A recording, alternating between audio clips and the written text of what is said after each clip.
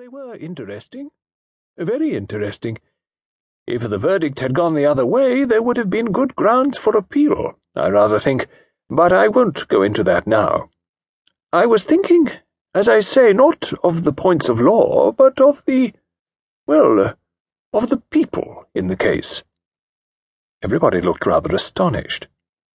They had considered the people in the case only as regarding their credibility or otherwise as witnesses. No one had even hazarded a speculation as to whether the prisoner had been guilty or innocent, as the court had pronounced him to be. "Human beings, you know," said Mr. Treves thoughtfully. "Human beings. All kinds and sorts and sizes and shapes of 'em. Some with brains and a good many more without. They'd come from all over the place. Lancashire, Scotland, that restaurant proprietor from Italy, and that school-teacher woman from somewhere out Middle West. All caught up and enmeshed in the thing, and finally all brought together in a court of law in London on a grey November day. Each one contributing his little part. The whole thing culminating in a trial for murder." He paused and gently beat a delicate tattoo on his knee. "I like a good detective story," he said, "but you know, they begin in the wrong place. They begin with the murder. But the murder is the end. The story begins long before that, years before sometimes, with all the causes and events that bring certain people to a certain place at a certain time on a certain day. Take that little maidservant's evidence. If the kitchen maid hadn't pinched her young man, she wouldn't have thrown up her situation in a huff and gone to the Lamornes and been the principal witness for the defence. Or that Giuseppe Antonelli, coming over to exchange with his brother for a month. The brother is as blind as a bat. He wouldn't have seen what Giuseppe's sharp eyes saw. If the constable hadn't been sweet on the cook at number 48, he wouldn't have been late on his beat." He nodded his head gently. "All converging towards a given spot. And then, when the time comes, over the top, 0 hour.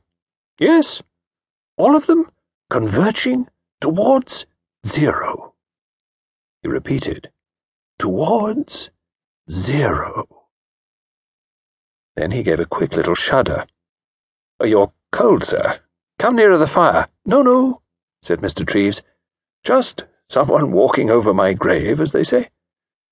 Well, I must be making my way homewards." He gave an affable little nod and went slowly and precisely out of the room. There was a moment of dubious silence, and then Rufus Lord Casey remarked that poor old Treves was getting on. Sir William Cleaver said, "An acute brain, a very acute brain, but Anno Domini tells in the end." "Got a groggy heart, too," said Lord. "May drop down any minute, I believe." "Oh, he takes pretty good care of himself," said young Lewis. At that moment, Mr. Treves was carefully stepping into his smooth-running Daimler. It deposited him at a house in a quiet square. A solicitous butler valet helped him off with his coat. Mr. Treves walked into his library, where a coal fire was burning. His bedroom lay beyond, for out of consideration for his heart, he never went upstairs.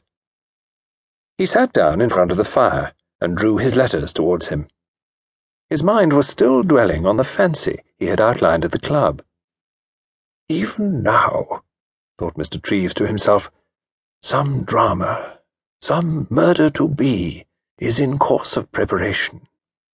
If I were writing one of these amusing stories of blood and crime, I should begin now, with an elderly gentleman sitting in front of the fire, opening his letters, going, unbeknownst to himself, towards 0. He slit open an envelope and gazed down absently at the sheet he had abstracted from it. Suddenly, his expression changed. He came back from romance to reality. "Dear me," said Mr. Treves. "How extremely annoying. Really, how very vexing. After all these years.